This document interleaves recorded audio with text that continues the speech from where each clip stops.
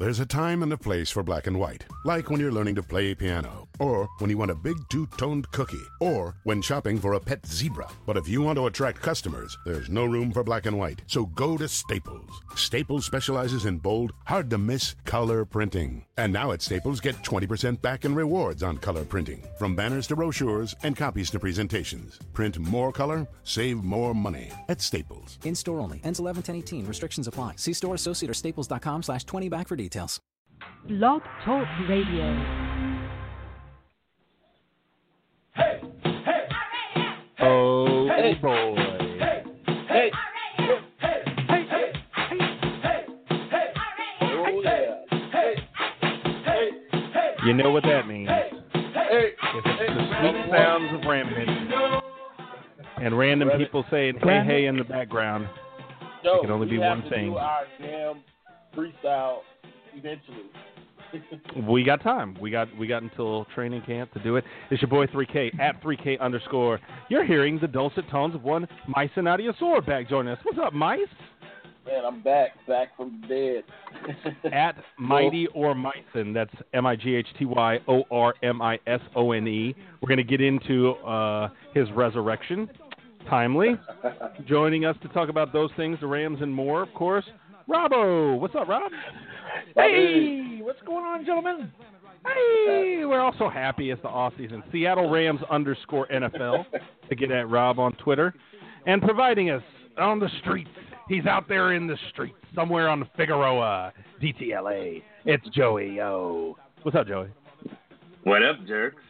I feel like I feel like I need to give you that like gritty street report out there on Skid Row. Homeless people and needles everywhere. Like a damn pirate. As long as my man's not out there selling oranges on La Cienega, it's okay. There you go. Yeah, I'm on the tough streets of Sherman Oaks. It's rough I out bought some oranges off those streets, and they were pretty damn good, so let them live. Those weren't oranges. Don't lie. It was oregano, I promise. Myson, you've been traveling the world recently. Where have you been? Man, I've been traveling the states, not the world. Let's not mislead the people, you know. That seemed like a very specific fact you wanted to establish. Were anybody ever to question you? I just want to clarify for anybody that may be listening to recordings of this in the future, I did not leave the country. Because people see me and they're like, Mike, you're always out of the country. You give me $5. I'm like, no, bitch, I'm broke. So people need to know I don't got it like that. But Any truth to the rumor? Any truth to the rumor you didn't leave the country because you didn't want to have to show your Twitter when you came back? Look, manage your business, okay? But I spent some time in Charlotte. I was in Charlotte. Charlotte, North Carolina? Yes, sir. That was fun. Charlotte is an underrated city. I had no clue what I was. North Carolina's great. I need to move to Charlotte. Like, I like Charlotte. Charlotte is very underrated. And what did you think about the barbecue? Okay, did you have the coleslaw and vinegar North Carolina barbecue? First off, let me go ahead and just tell you right now, it doesn't matter where I get barbecue from. We've had this discussion before. There's no barbecue better than St. Louis barbecue. It's like the barbecue mecca. So no matter where I go, Joe, you know Texas has the worst barbecue ever. I need to get that Family Feud X audio loaded into our system. So it's a fact. It's a fact. Are you a Pappy's or a Sugar Fire guy? Sugar Fire all day, yes sir. That's my man right there. Sugar Fire, no question. I'm trying to tell Joe, and then Joey. I got to get used to this. It's Joe and Joey. What the hell? But we, I didn't have any barbecue when I was in Charlotte. Had I had some, it still wouldn't have did me any justice. I can guarantee you that, because there's no barbecue better than St. Louis, Missouri barbecue in general. So moving on. Where else did you go, Myson? Charlotte was dope. We hit up L.A. For a little bit. L.A. was kind of like a spare the moment. Let me go to L.A. Literally exactly how it played out. So I went to L.A. for about a week, and then also went to Chicago. So it was a busy 7 weeks for me. Yeah. Interesting. 7 weeks of just enjoying myself. That's how we'll put it. We'll keep it PG for the kids. Well, good for you. Good for you. Enjoyed it. We got a couple of random things. We got tacos and movies here on the sheet. Myson, you brought up tacos. I'm not sure what did we want to address with tacos. Did you have some tacos while you were in Los Angeles? I did have some bomb-ass tacos in Los Angeles. Do tell. I was over by Sierra College, the JUCO, and there's this little hole-in-the-wall place where they some of the best Mexican food I've ever had in my life. And I got this taco that it motivated me to improve my taco making skills. Okay. And I think I finally mastered this. I made some of the best tacos of my life last night, and I wanted to share it with you all so you all could know like how much pleasure I received in eating these juicy this is getting X-rated tacos.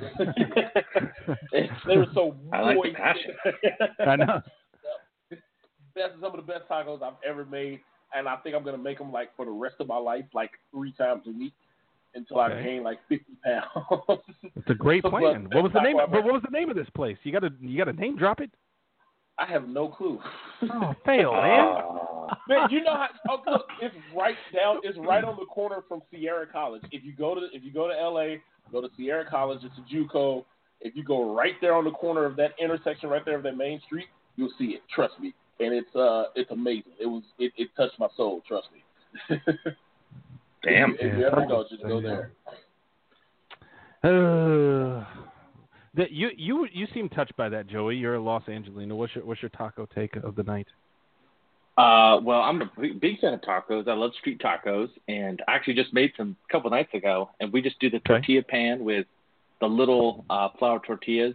Just get it grilled up, and then I don't know if I'm doing the right way, but I use just the regular. I just get the seasoning with the beef and then just grill it. So I want to know the secret brew. But my favorite place in LA is Tito's Tacos, which is in Culver City. That's a place kind of famous-ish. Yep. But yeah, I want to hear some taco secrets. So maybe we'll have to. Man, you gotta step outside the box. It can't just be the taco season. You gotta mix it up. Just try shit. Just throw stuff in there. I'm not giving you any of my secrets. Y'all don't get my taco secrets. Hell no. Joe, your tacos probably suck. No, see, here's the thing. Not only do I make incredible tacos, but here's how I know. Here, you have to respect the taco to know you cannot make an incredible taco if you're talking about making tacos. You have to be one of those people, like you said, it's got to be a hole in the ground. And here's the key.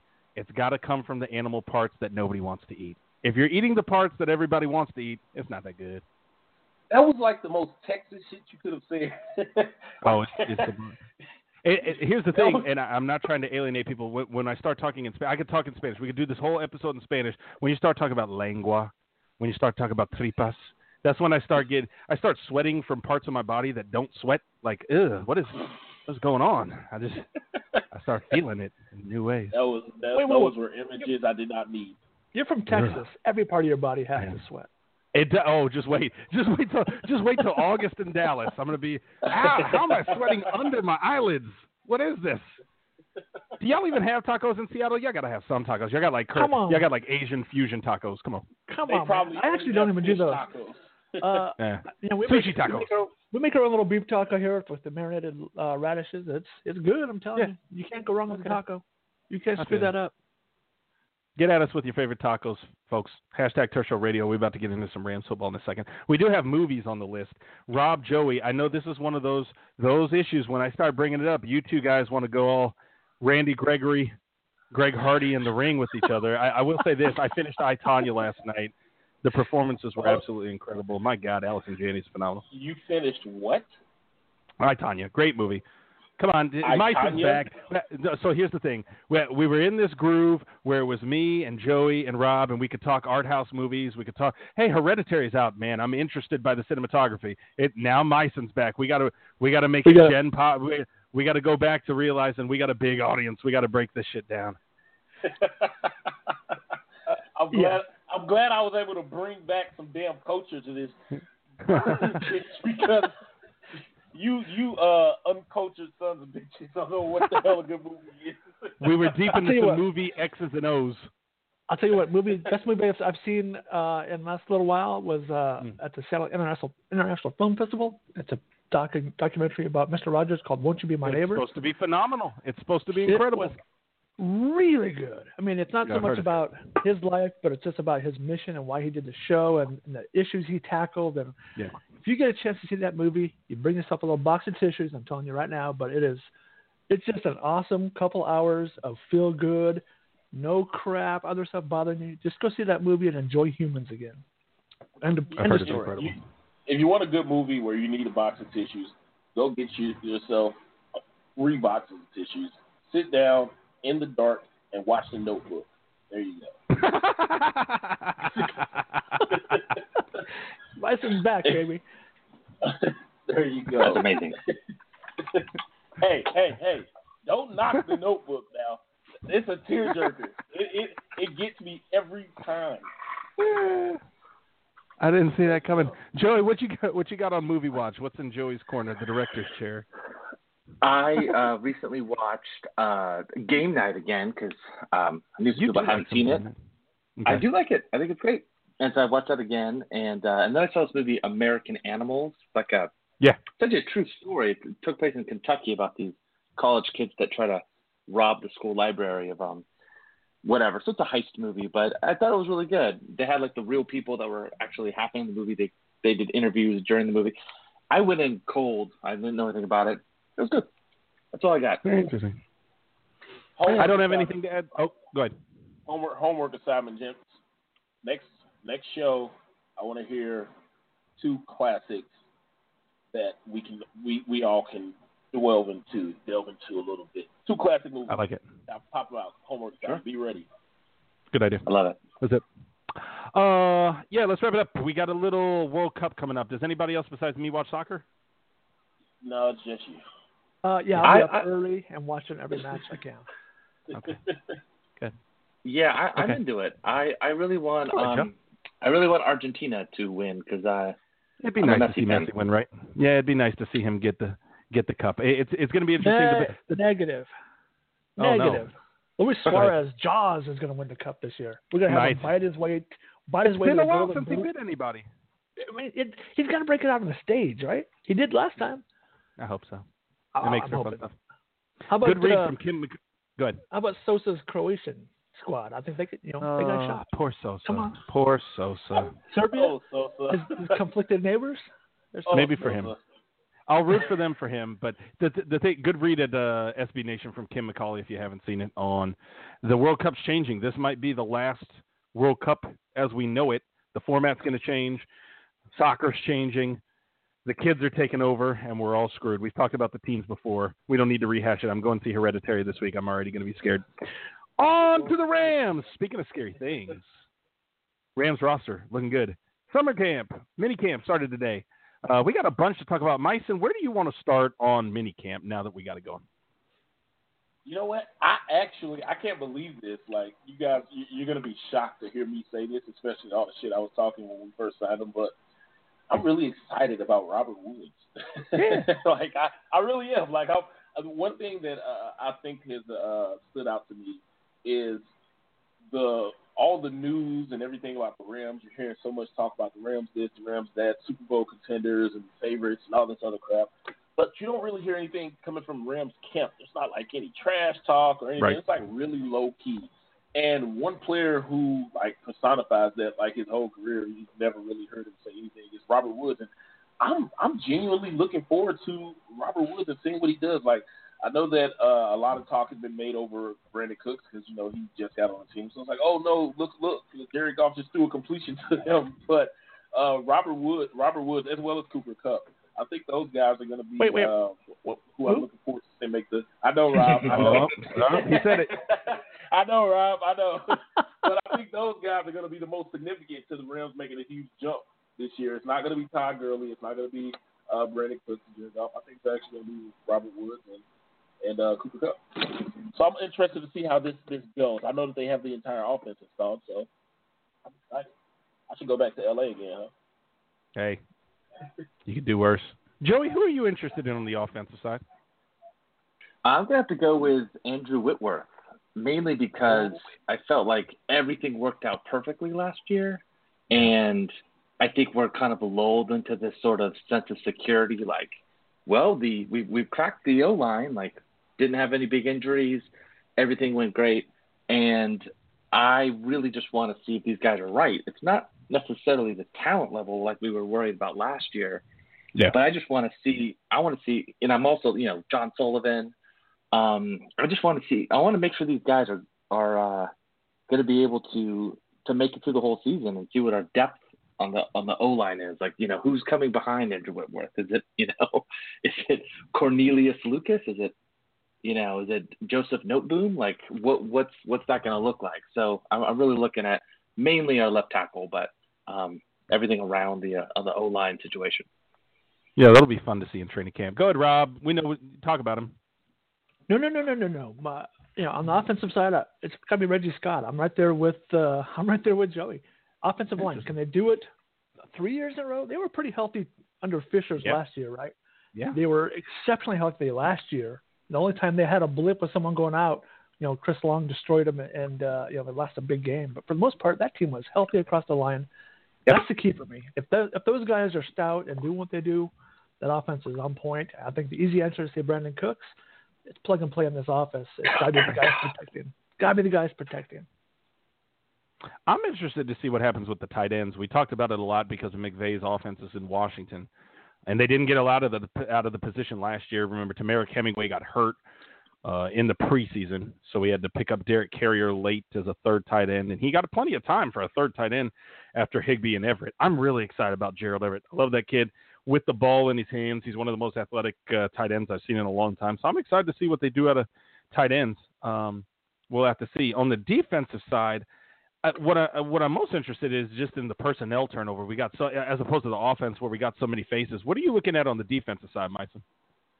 On defense, it's very simple for me. Linebacker, like I'm very intrigued by this group because there's some pieces where like Corey Littleton, who you saw flashes of last year, and I know I mentioned it about like 2 months ago on a show, and I was talking about how Corey Littleton kind of low-key really had a good season. He just didn't get as many opportunities. But it seemed like when you go back and you watch film on him, every time he's on the field, he's making some type of impact play, whether it's getting a sack, a forced fumble, tackles for loss, interception. He's constantly making plays, blocking punts. So Corey Littleton, I think, is someone that's kind of really intriguing. And then Micah Kaiser, he was a guy that in the pre-draft process that I was really excited about, that I thought had a lot of potential. So I'm interested to see how this linebacker group performs. And, of course, the outside linebacker with Samson Ebukam and Ovo Oguanakwo. I can never say that right on the first try. I'm going to get it right one of these days. Looking at the outside backers, looking at the inside backer next to Mark Barron, I'm excited to see what they're going to do because I think that their jobs are going to be easy because of the secondary and because of what you have to do if you get Aaron Donald in there. More on that later. Robbo? Yeah, Robbo. Joey, what y'all got on the defense, man? You want to go, Joey? Yeah, I mean, I totally understand what Mike's saying with the linebackers, and I agree, but the one guy that I'm just looking forward to watching is Michael Brockers. And the reason why is because I really feel like he's not going to have a lot of heat on him in the sense that they're not going to be focusing on him. I think he has a real chance to have a great season this year because I just think lining up with Donald and Sue, I just feel like that guy's such a beast and he's going to be underrated. I think he's going to be overlooked, and I think he's going to have a chance to just really kind of, push some guys over and get to the quarterback. And I'm really interested to see how that defensive line lines up and looks like. And I think Brockers is going to be a big part of that. What type of season are you thinking that he could have? Double digits. I mean, he could have the best season, his best season, if that's possible. Because I mean, I think he's pretty healthy, and it just seems like if he can get. Yeah, I mean, I think Robbo says. I mean, that would be awesome if he ends up getting double-digit sacks. But well, he's not going to see a double team all year, right? I mean, in theory, you're going to have to look at those two other guys. So Michael Brockers should see a lot of one-on-one matchups. If they're doubling Michael Brockers, I fear for someone's life who's taking snaps, right? Right. Who you got, Rob? I'm going to go. I was going to lean Corey Littleton, but you took me there, Myson. I'm going to go.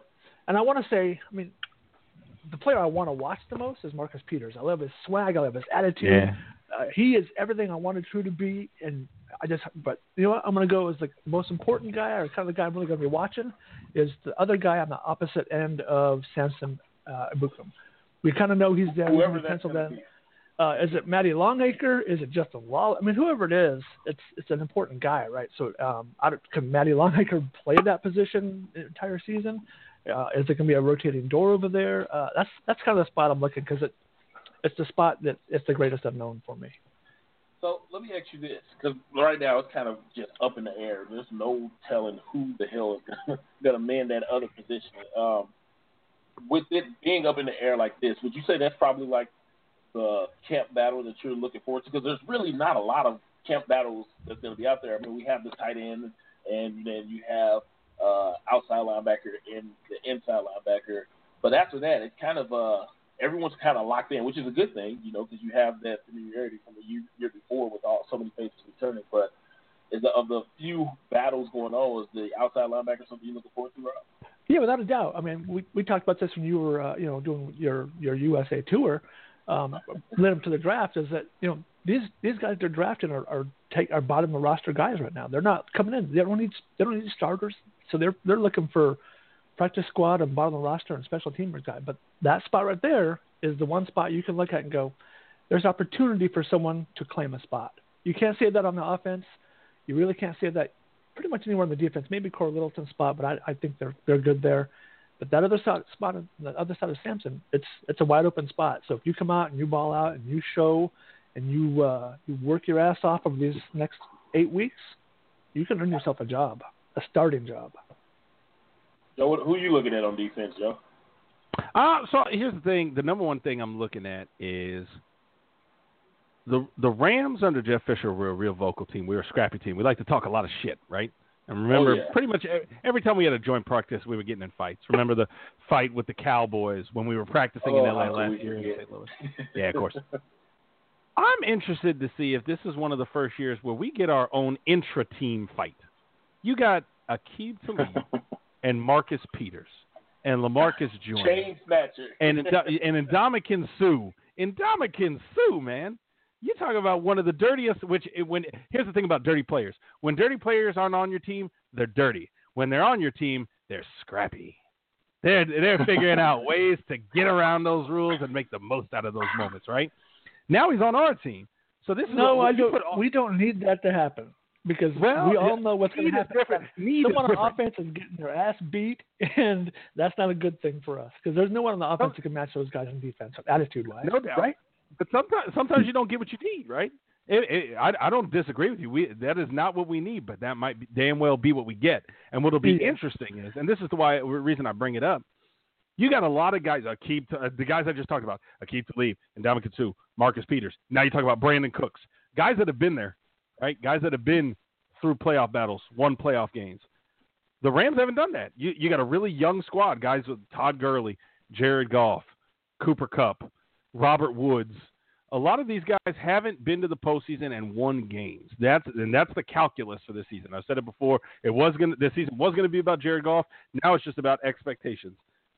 The Rams could have the same exact season that they had last year, and whereas last year everybody's like, "Oh, we made some playoffs. We were 11-5. What a success!" If they do the same thing this year, it'll be a complete failure. Everybody will look at it as a complete failure. And I'm interested to see how those expectations manage the pressure for these guys going into camp. Not the deep battles. The deep battles that you guys were talking about at linebacker, they're starting jobs there, right? Those are guys that are trying to get a spot. And Ndamukong Suh's got his spot, right? Aqib Talib, Marcus Peters, those are your starting quarterbacks. That's not going to change. So when they get to training camp, the pressure that they're feeling is the pressure that's coming in November and December. They can see that in front of them. They know what that takes, and I'm just interested to see how that manifests itself in July and into August. Let's hope it's Mike Thomas who's getting his ass beat and not Robert Woods. Hey, maybe. Hey, watch your mouth. Watch your mouth. That is my support. Mike Thomas, that's my support. Hey, you forgot fall back. It'll be Cooper Kupp before it be Mike Thompson. Joe, let me ask you this. So let's say Sue gets out of control. You know, he just goes all crazy flying through the line, and he gets in the backfield in practice, and he accidentally hits Jared Goff. Who's the first person on offense to run up? Oh, Bob man. The first person who will try to run up is Jared Goff. But Jared Goff won't get there first. The first person who will get there will be Brandon Cooks. And even though he weighs about half as much as Ndamukong Suh, that might be a fair fight. That might be fair. Here's the reason why. Ndamukong Suh, if they scrapped, Ndamukong Suh would try to treat it as a fight. Brandon Cooks ain't doing that. Brandon Cooks is grabbing. He's using equipment. Brandon Cooks is not fighting a fair fight. That's gonna be one of those things. Be like, no, man, that breaks the code. That's an unwritten rule. You can't do that. You can't grab that. Well, man, don't do that. Who you guys think is the first person to run up to defend Jared? I think it's probably Sullivan, or I think it's someone on the O line. Higbee, but or all five of them together. Yeah. You guys are all did wrong. you say Higbee? You're all wrong. Austin Blythe. The most gangster person on offense is Todd Gurley. He might. If you remember when that fight broke out with Dallas, he ran up there, hurt knee and all. It was right up in. He just grabbed the first person he see and threw him to the ground. and plus, Todd Gurley and Jared Goff have become best buddies out of nowhere, which is a really odd relationship. But yeah, I'm taking Todd Gurley to be the first one to run up to the I think it's great that they get along. I think they both seem like pretty chill guys that seem like they're working well together. I got a question about penalties. We talked about these guys running hot and getting with Sue and the dirty players and stuff. Do you feel like, remember a couple years ago when Greg Robinson was getting a lot of penalties, mainly because they just weren't fundamentally sound? I wonder if this year we're going to get a lot of penalties just for the temper aspect.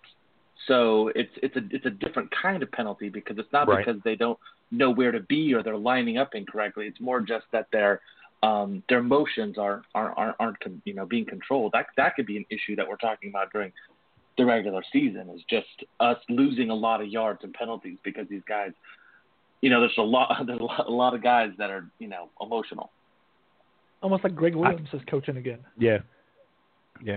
I trust Wade. Yeah. I mean, maybe that's naive of me, but I trust him to get that work done. I think there's enough leadership over there. I'm not too worried about the penalty aspect of it because, I mean, if you look at these guys, except for Sue. Sue is actually one of the most penalized players in the league over the last couple of years. However, it's not because of personal fouls, oddly enough.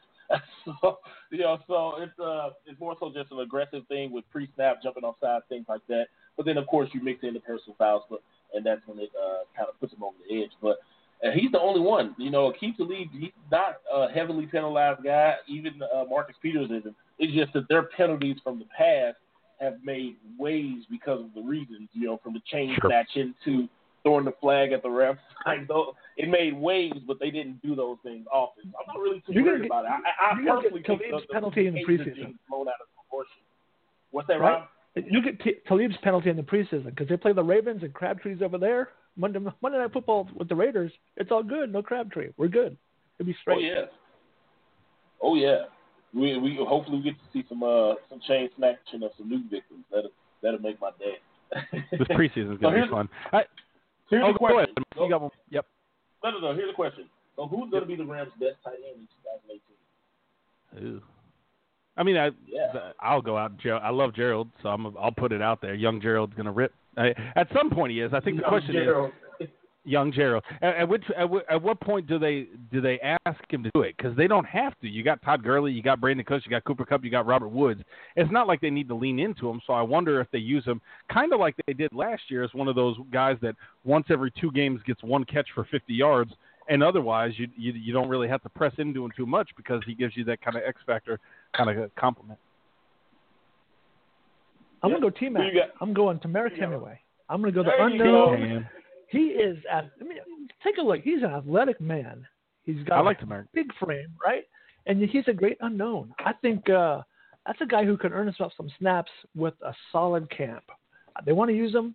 McVay talks him up every chance he gets. He does. I'm going to throw it out there. And his Twitter game is on fire. If you want the profit, you go to T-Mac, right?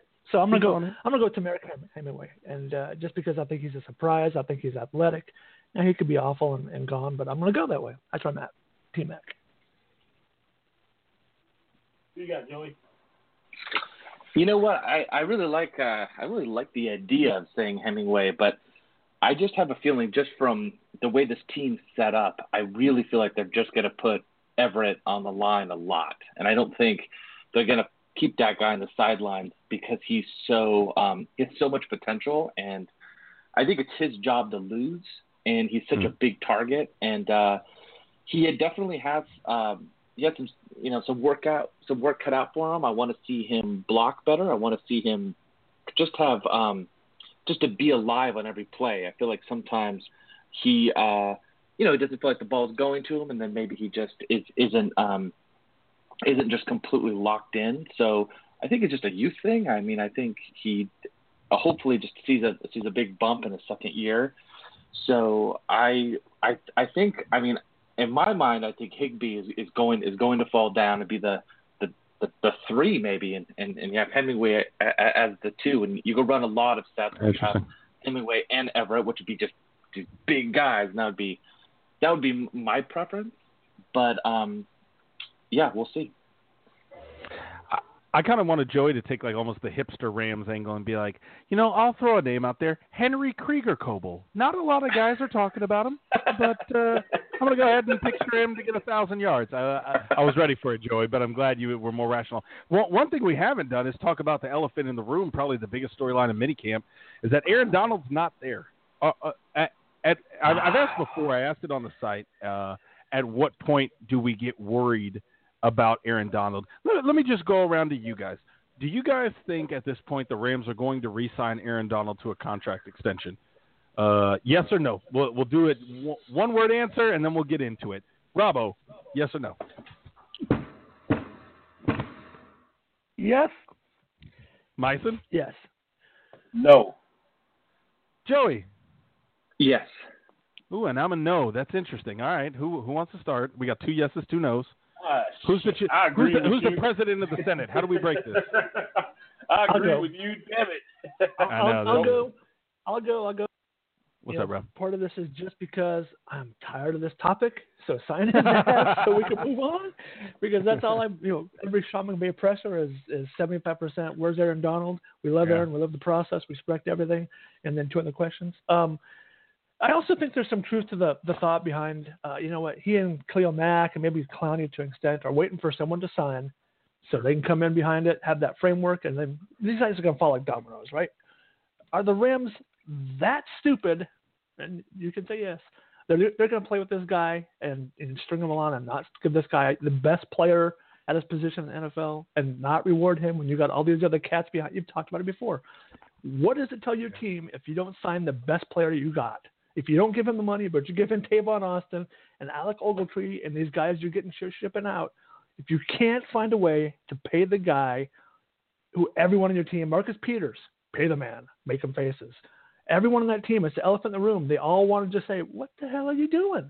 It's going to speak volumes to it. So they have to, I think it's got to be one of those things where they're just waiting for one of these chips to fall. Boom, boom, boom. Let's get these guys done. Aaron Donald's not the only guy missing minicamp right now, but it's what we're all concerned about. I have to think that they're going to pay this guy. Would I be surprised if they screw it around in priority A, part 2, and don't do it? No, I won't be surprised. But I'm going to go optimistic, Rob, and go, yes, they're going to pay him. Myson, you get to get. How does this work in the court of law? I don't know how the defense. Rebuttal. Yeah, so you guys are absolutely just living a dream. There's no way in hell he's getting paid. If you haven't figured out this, now I'm sad. Yeah, it's just the Rams don't like to kick out money. We discussed this before. Tavon would disagree. Alec Ogletree would disagree. No, they would not, and I'm about to break it down to you. We've discussed this before, and I know I've told Joe this here on the air. The Rams have a sort of a bubble that they like to spend, and that bubble was about $50 million to $50 to $55 million, somewhere in that range. That is the type of contract they like to throw to guys, whether you deserve it or not. So that means that if you have outplayed that $55 million, Janoris Jenkins, Tremaine Johnson, whoever it may be, they're still going to throw it at you. If you don't take it, then they'll just offer it to the next guy. And if you look at the history of this regime, with the Kevin Demoff, and especially when Les Snead also joined the ropes, they began throwing these contracts out where, we're going to throw you $50 million over 5 years or 4 years or whatever it may be, and we're going to throw in a $30 million, $30 million guaranteed, something around there. And, yeah, that might have been a good deal at the time that they gave it to James Laurinaitis. That's how far back this deal goes. The same type of deal James Laurinaitis got in every single deal they've given since then, from Rob Quinn, Tavon Austin, Alec Ogletree, have all been the same perimeters. Mark Barron, they've all been in that same range, same perimeters. Whether you outplayed that, deserve it, or whatever, that's what they're going to give you if they look at you as a key piece. And they've lost players because of that, and they're going to continue to lose players.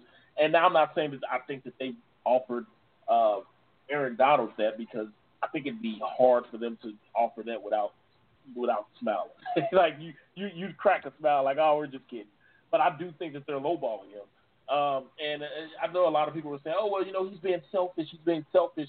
No, not really. You're talking about a league where the cap has gone up every year, and he's a player. They ran the numbers on him, actually. They're talking about his impact, the impact plays that he makes. And the Rams are actually 2 games less of a winner per year that Aaron Donald is not on the field. So if you go back to his rookie year, you could take away 2 wins every year if Aaron Donald isn't on the field with them. So that literally last year takes them from being in the playoffs to being right there with the Seahawks. And the Seahawks will possibly be in the playoffs instead of the Rams. That's the difference that Aaron Donald's impact makes. So to not want to pay him makes zero sense to me. However, I don't think they're going to pay him because they would have done it by now.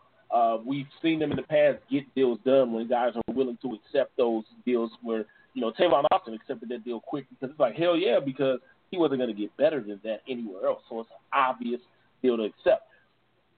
Aaron Donald's not going to take this deal. and whatever deal it is that they have on the table for him, he's not going to take it. Otherwise, it had already been done.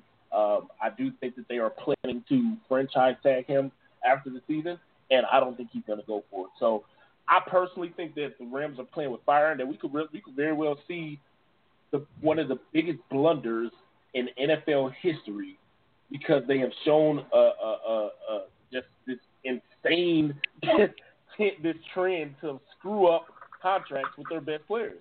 I don't think they're gonna work this out well. I think they're gonna try to franchise tag them, and it's gonna blow up in their face. Well, no, that's so good. Can I give you 5 names? Oh, go ahead, bro. Yeah. Goff, Gurley, Cooks, Donald, Peters. All 5 of those guys are going to want more than that $50 million bubble. They're going to have to break that bubble and change their ways, if that's what they're doing, if they want to stay competitive. And everything's pointing to 2020 at the new stadium. You can't tell me that they're not going to break that $50 million bubble on some of these guys. And they can't tell me they are, because they have not breaking that bubble. So so until they do, we can only go by what we've seen. I'm just saying, there's no way. Everything is going towards that stadium. They're not going to open. They don't want to open that stadium with a 4-win team.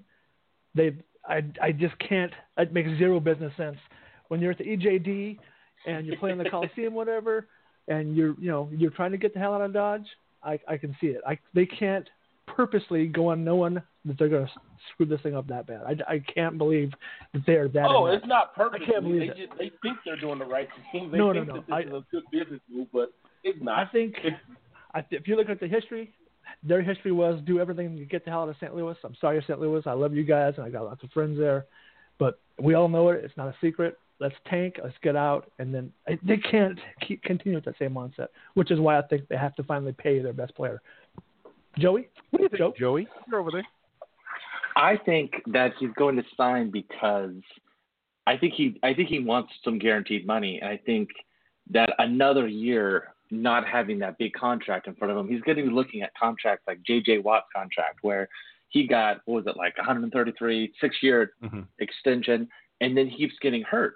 And yeah, on the Texans side, they're thinking like, well, maybe that wasn't the greatest idea to have, now we got this injury risk. Can this guy stay healthy? But if you look at on the player side, Aaron Donald's like 26. He's like, okay, well, I'm only going to get longer in the tooth every year. I think he needs some security. And yeah, I understand if the Rams are lowballing him, but there's also, I think he's going to get a little just kind of itchy to sign that contract, to get something big. I think it seems what I'm reading is that CAA, his agents are the ones they're asking for just more years than what the Rams want to pay, and it seems like that the Rams are kind of balking at how many guaranteed years that they're going to have, and that's the brutal part of the sport is teams don't want to guarantee the money. They want to be able to, like, if something bad happens, they want to cut bait, and I think Aaron Donald needs to take care of himself, and he needs to set up his future. And yeah, he's making a lot of money right now, but he's making so much more. And I think way more. That just the idea of going another season, not having that guaranteed contract, I don't know. I think at some point he's going to have to sign. I think it's this year. Yeah, I'll make 3 points about it. Number one is to piggyback off of Joey, the amount of money that he's missing. Right? I think there's a fair starting point, at least to make the math easy. There's a good chance that Aaron Donald averages $25 million a year on his deal. He made less than $2 million last year, which means last year alone, he missed out on $23 million. That's a lot of dollars. He's making less than $7 million this year, which means he's missing out on more than $18 million. So combined, he missed out on more than $41 million by not having a deal done the last 2 years. And again, thinking about what we're talking about, this is a guy who looked at Robert Quinn, who got a deal between his third and fourth year, and Tavon Austin, who got a deal between his third and fourth year. And as Myson pointed out, for way less money, Tavon Austin wasn't getting no $25 million a year, but he's literally losing money to the market now. He's losing money to the market now, and there's nothing he can do to change that. Then the second point I'd make is that you've got to start talking about the collective bargaining agreement because it expires after the 2020 season. And so Donald's under contract this year for his fifth-year option, 2018. If they franchise tag him twice, that'd be 19 and 20. We don't know what it's going to look like, for veteran free agents and what changes are coming to how contracts look after that season and what it means for guys like Donald that are trying to cash in at the peak of their careers. That'd be number two. The number 3 point that I would point out is that Donald has to look at the environment that he's in. And I know a lot of people say, you play for a winner, the Rams are offering you this, blah, blah, blah, blah. Janoris Jenkins went to the New York Giants, cashed in, went to the playoffs, went to the Pro Bowl. Truman Johnson's going to a Jets team that's not very good, but as the 2016 Rams can just point to, that you can turn things around real quickly. There's nothing about not taking the most money that you can get to dissuade guys from doing that. And I've got to think that Aaron Donald, his representative, Todd France with CAA, has some sense of what he can get on the market. And if the Rams aren't willing to do that, whether it's like Joey said, whether it's multiple years and guaranteed amount of money, there's no reason for him not to go seek that on the market. I would make one kind of ancillary point. This one gets a little, I don't know. We were talking about the movies earlier. I don't want to go Hereditary versus The Notebook, but I would point out one of the things we were talking about this week with the kind of sports politics nexus. Sports is culture. All culture is political. One of the things that I find interesting is that Aaron Donald is a laborer, and he's looking at being compensated based on the quality of his labor. And management, to this point, has not been willing to do so. I find it really strange that there are other laborers out there on Twitter and Facebook and such, as Rob will tell you, that don't support him making every damn dollar that he can get. I'm always amazed at the people that side with management, at guys who are out there that have normal-ass jobs, that work as a barista, that drive a truck, that don't have jobs, that for some reason will side with Kevin Demoff and Stan Kroenke as if those are like-minded souls. I'm shocked by it. I'm shocked by the idea that laborers don't support laborers. But that is something relevant to 2018 in the modern era. I don't know if that's a discussion we need to really have in depth on tertiary. That's a little deep. Myson, guys, what do we need to get out of there and take it somewhere a little more lighthearted? McVay's girlfriend? Yeah, McVay's girlfriend following Jimmy Garoppolo. Jimmy Garoppolo boy. You guys, I'm about to blow the scene up from what I'm about to say, but I don't really give a damn. I don't know if I like this. I think McVay's girlfriend is overrated. Whoa. Yeah. Rude. Yeah, I do. I don't give a damn. I said, based on what? Based on the fact that she's just something weird about her to me. She's her eyes. Her eyes remind me of something from Jurassic Park, like a fucking raptor or something. Oh man, brutal. I'm gonna go out on the limb right now and guess that 90% of the listeners right now couldn't tell you what color her eyes are. I'm just gonna leave that out there.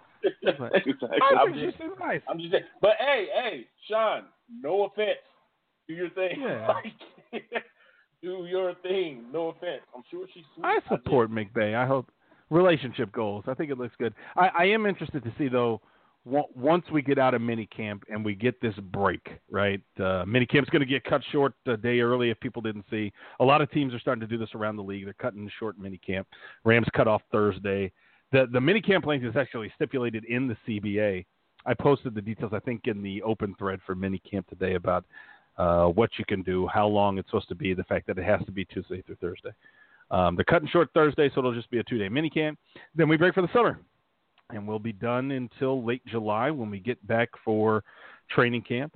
And I'm interested to see kind of how the narrative builds. I mean, we know the expectations are going to be the number one thing, that the Super Bowl or bust tag is not going away. That was when you bring on the players with the name recognition of guys like Ndamukong Suh and Aqib Talib and Marcus Peters and Brandon Cooks, you're not going to be able to shed that. This is just how this season, narrative-wise, is going to be shaping up, and interested to see how that develops over the break.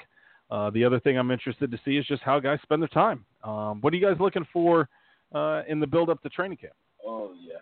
The build-up to training camp is Aaron Donald going to sign? I don't think he's going to sign, but that's going to be the primary talk coming out of Rams camp all over the next 6 weeks until camp starts and throughout camp, because I still don't think he'll be signed when camp does begin. But it's going to be the story until he shows up. Yeah. And then maybe after. That story's not going away anytime soon. I'm kind of with Rob, though. I'm down for him to just sign just to make it go away. That'd be nice.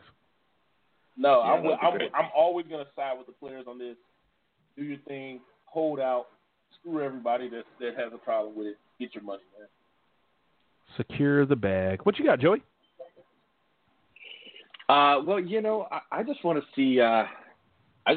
Jared Goff throw some deep balls to Brandon Cooks. I mean, I like the fact that that they took some photos together and they just feel like they got the same agents, right? Like they're tight. It seems like they have a good quarterback wide receiver relationship, and I want to watch that. I want to see Jared Goff get better this season, and when I go to this training camp practices at UCI, I mean, he's the guy I'm watching. I want to see how accurate he is, and is he seeing the field better? Is he checking down, or is he just going to his first guy? I just really want to see him develop, and that's the most important thing to me right now. I will say you dropped the ball right there, Joey. That was your chance to bring up Henry Krieger-Coble. I teed it up for you 20 minutes ago. You dropped it again, man. Henry Krieger-Coble Instagram story. It's like Beetlejuice, man. I don't know what's going to happen if I say his name 3 times, so I'm just keeping it away. Krieger-Coble. Jeff Fish was like coach again. Good stuff. We do have a weird X Factor topic before we get out of here.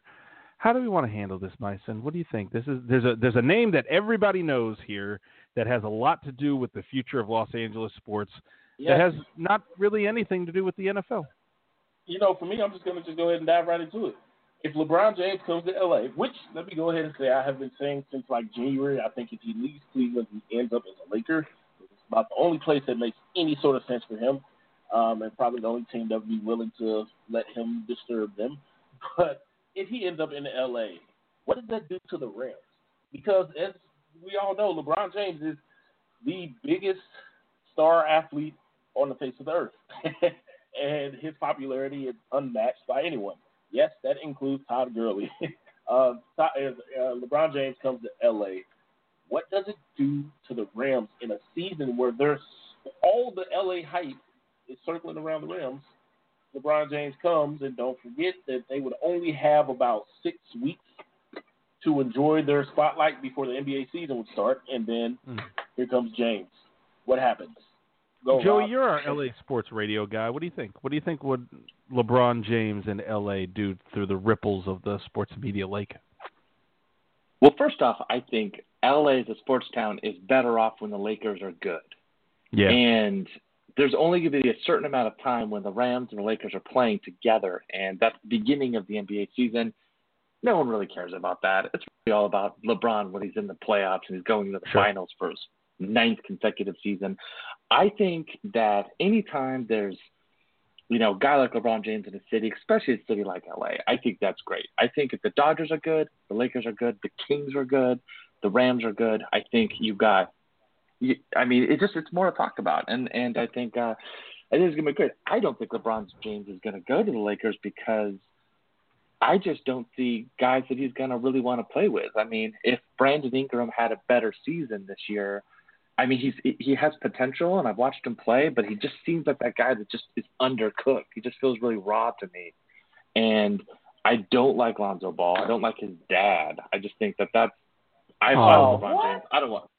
I don't want any part of that. I would be I'll play for the Clippers. No, screw all that. We're getting off the subject. We're going to go to LeVar Ball. Why the hell don't you like his dad? Okay. I don't like his dad because I feel like he's trying to run a business as a father, and that's fine on his part, but I don't think it's good for the Lakers franchise, and I don't think it's good just trying to enjoy the sport because he's running this racket. He's trying to get his reality show and sell his other sons, and he's doing the thing. And yeah, he's funny. He's a sideshow. I enjoy him in one respect, but if I was LeBron James, I wouldn't want any part of that because after every game, you're going to have LeVar Ball, who's going to go on ESPN, he's going to talk to everybody, he's going to be tweeting, he's going to be ripping LeBron for, talking about his family, he's going to get personal. You just don't need that. It's just that is, I don't think helps the team at all. There's that word again. There's that need word. Need keeps popping up. So let me get this straight. You think that his dad's a distraction? I think that's his number one thing. I think Lonzo Ball, at the end of the day, is he has this there's just this presence that's weighing on his back, and I think it's his dad. I just don't like the body language of the kid, and I'm now of the assumption that it's something to do with his dad's made him hate the game.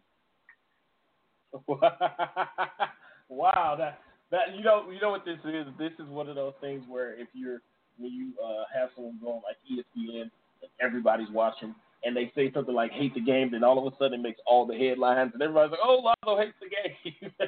Yeah. I don't think that's the case. I think cool. I think that's a bit of a reach and a bit harsh. I don't think he hates the game. I don't think his dad is too much of a burden. I don't think that LeVar Ball had that much of an impact on what the Lakers season was going to be. I think that the media more than anything blows that out of proportion. I actually personally like LeVar Ball, and yes, he does run a business, but he also is a father first, which I think he does show everyone that his sons come before the business, comes before anything, comes before basketball. He's a father, and I've watched the show, and I think he's a great father. If you watch the show, I think that anyone that does watch it will see that he's a great father. He does a lot of things to make noise strictly for the brand, which works. The more you talk about it, the more money you put in the pocket. Being a great father and acting like a complete media whore jack asshat are not mutually exclusive. I don't know. I saw the guy today talking about. Didn't he come out today and say Kevin Durant isn't good enough to be on the Big Baller brand? You might check yourself, LeVar. I didn't say they were the same thing. And the Big Baller brand, I did hear him say that, but it made perfect sense to me when he said it. See, I think it's all about context and how you look at it. He's not good enough, or KD isn't going to sign with me, so I might as well slander him and do that. If we're going to quote him, let's quote him correct. And I think that's part of the issue with the whole LeVar Ball thing is that he's never quoted in its entirety. Everyone takes a snippet of what he said.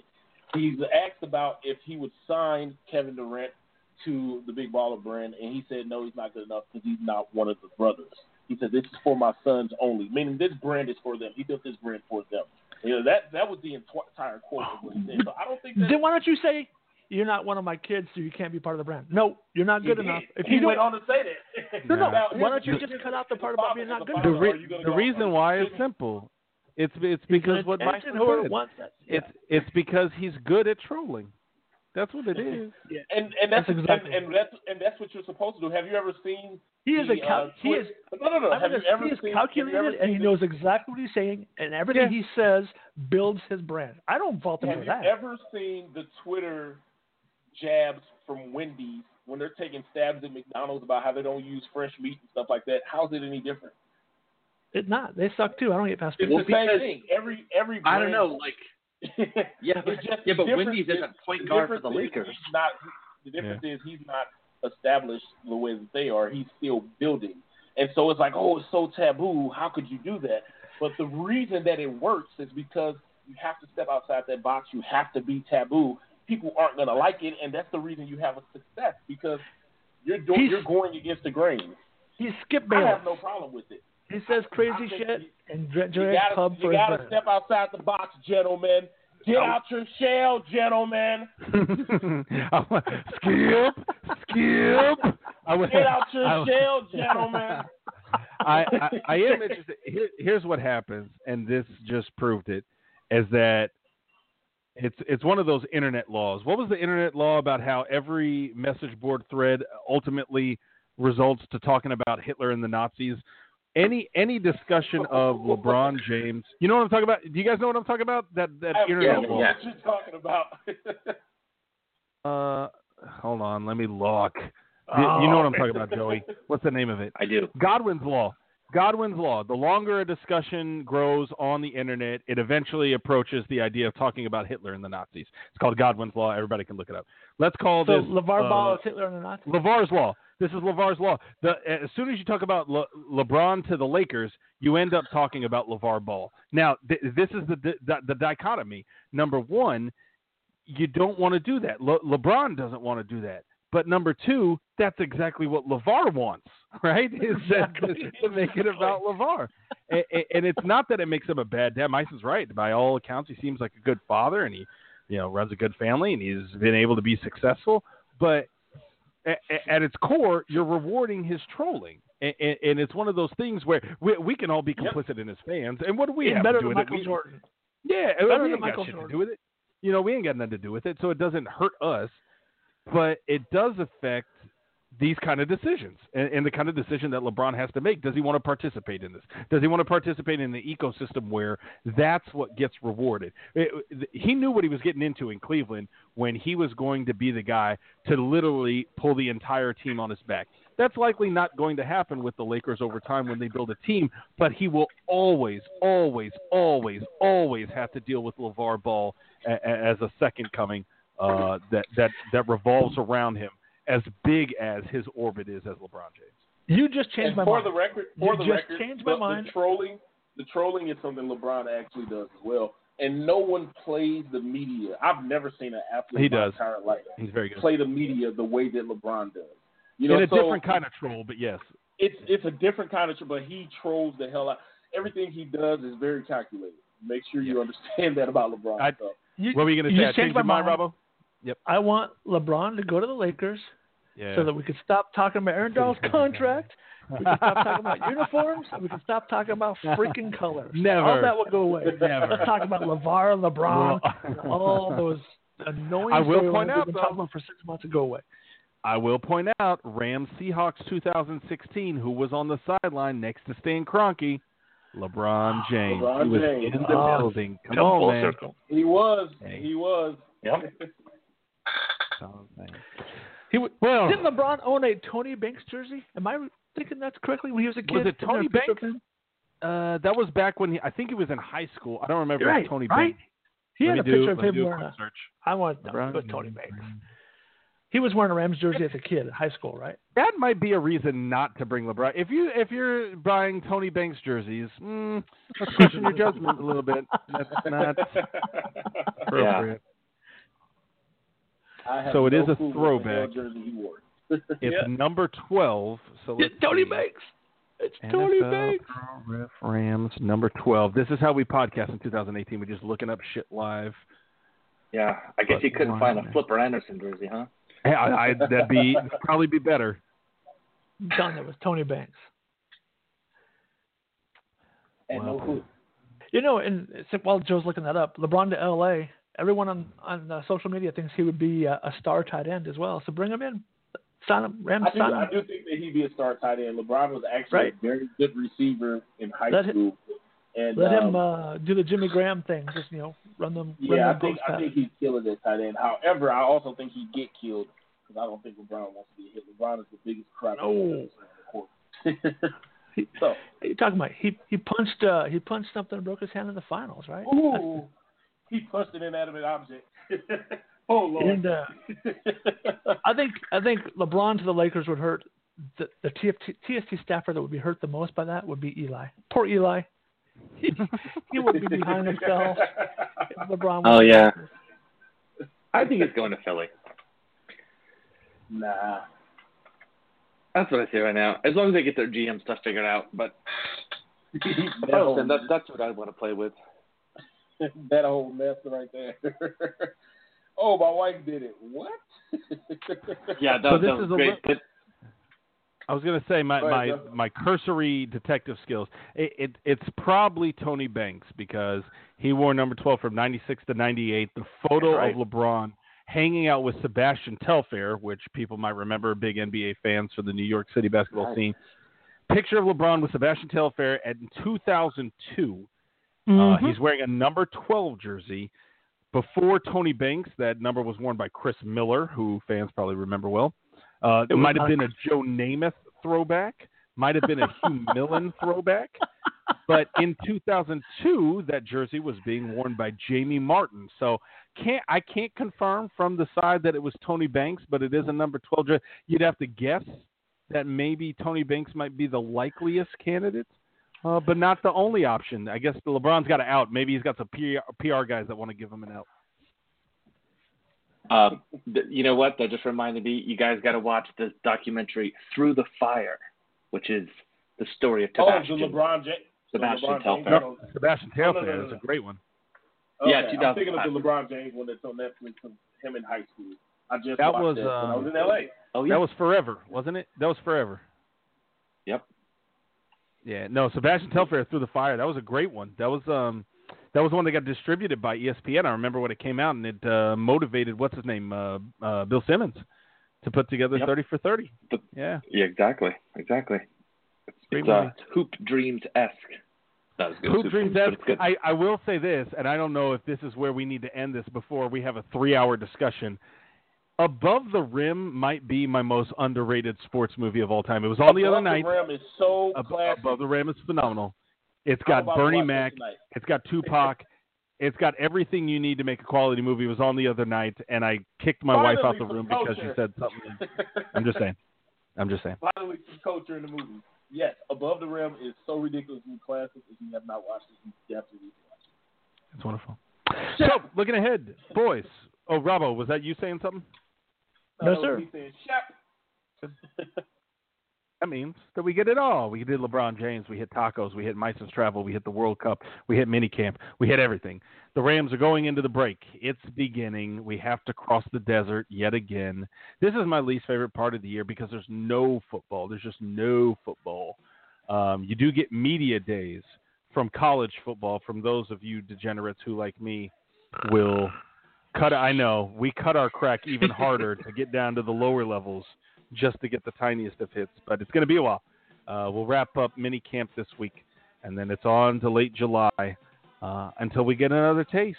And until then, we're going to have to exist on fumes, man. We do what we do every year. We've got the roster preview series about to drop. That'll start next week, where we go through every single player on the 90-man roster. We'll look at what they're looking at from a position battle, what their expectations are from the city for the season, and then what are their chances of making the 53-man roster. Remember, for people obviously of our age who have been around long enough to see the 90-man roster cut to 75, cut to 53, that's not how it works anymore. It is a 90-man roster that gets cut directly to 53 after the fourth preseason game. So we're going to say goodbye to a lot of guys on the roster. Guys are coming back from injury issues, guys like Mark Barron, guys like Greg Zuerlein, guys like Ogbonnaya Okoronkwo. We'll have to see what he's bringing to training camp. And then you got training camp. Who's going to training camp? Rob, you're going, right? I'm going. Joey, are you going to be showing up in any of the I'll be there. I'll be there in the beer tent holding a newborn baby. I would think nothing less. And we got tons more. We got the rookie crew, man. The rookie crew is going to be there in full force. Sky and who else? Christian's going to be there. And I think, well, Prof's going to be. Oh, Professor. He's going to be there. Chili will be there. Out, full cosplay, as he has always done. It's going to be fun times, man. Anything we got to touch before we get out of here, y'all? Vacation time, baby. Let's get this break over. Not for Myson. Myson's vacation time's done. Myson's done for vacation. Hey, I got Hawaii coming up in October. I'll see you guys there. Fuck you, man. When we have a pod next, Joe will be a Dallas resident, right? It's true. I'm good. Hey, how much? Hold on, wait. Let me pause for a minute. I need to. Y'all gonna talk about the way I moved down. Look, we got L.A., we got Seattle, we got St. Louis. Y'all know a goddamn thing about Texas now, here, boy. This is the real Joe. The real Joe that you just heard there, folks. I've been trying to tell you all forever. I got my boots out of storage. My truck is ready. Boy, I'm about to be goddamn 100% Texas again. I'm ready. Let's do it. Ram it. That's the way it goes. Ram All right, it. boys. We on behalf of everybody, we ramming it. It's Joey O'Coin. That's at LA Rams. Rob, Seattle Rams _NFL. Myson at East Mighty or Myson, and your boy 3K. We're out. Trust Show Radio going. We out. Boom.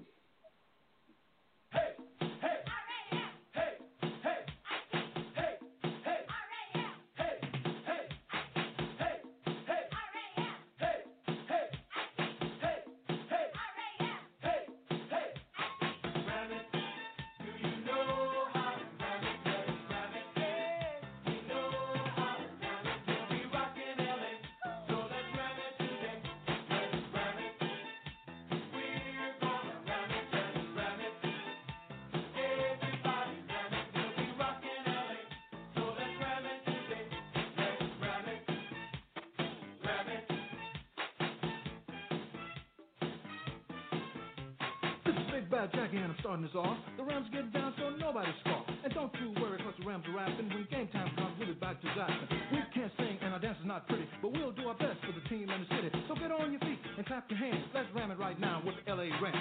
Hollywood Hampton, Dodge City tough. If you throw it my way, it's gonna get rough. I like to ram it, as you can see. Nobody likes ramming any more than me. They call me Jeter, nobody dresses sweeter. But under this cool is a quarterback mistreater. I come from the end, looking for the sack. I don't stop coming till I put them on their back. This limousine with it, my moves are like dreams. They call me the demon on special teams. I know how to rock from the toes to the head. When I pull the trigger, I'll knock you dead. I'm a mountain man from West VA. They call me Herc and I came to play. I learned long ago to ram it just right. You can ram it all day and ram it all night. Ram it. Do you know how to ram it? Let's ram it. We know how to ram it. We'll be rocking LA. So let's ram it today. Let's ram it. We're gonna ram it. Let's ram it. Everybody ram it. We'll be rocking LA. So let's ram it today. Let's ram it. Ram it. This Big Daddy Hill, take a look at my stock. I catch what they throw me and I like the block. I'm quick off the line as I can be, cause I don't want dick running over me. This is baby face and I don't yield. I'm a tackling fool on the football field. From the Jersey Shore to Balboa Bay. If you run at me, you'll have a bad day. This is our But before I could get to the station in my pickup truck, She got run over by a damned old train. And I'll hang around as long as you will let me.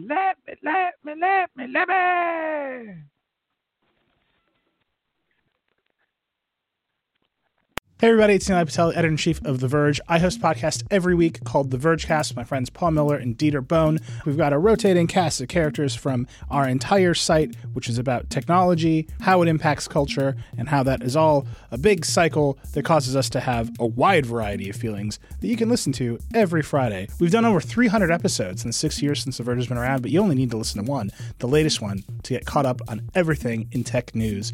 Vergecast is on Apple Podcasts, Spotify, everywhere else you listen to podcasts. Check it out.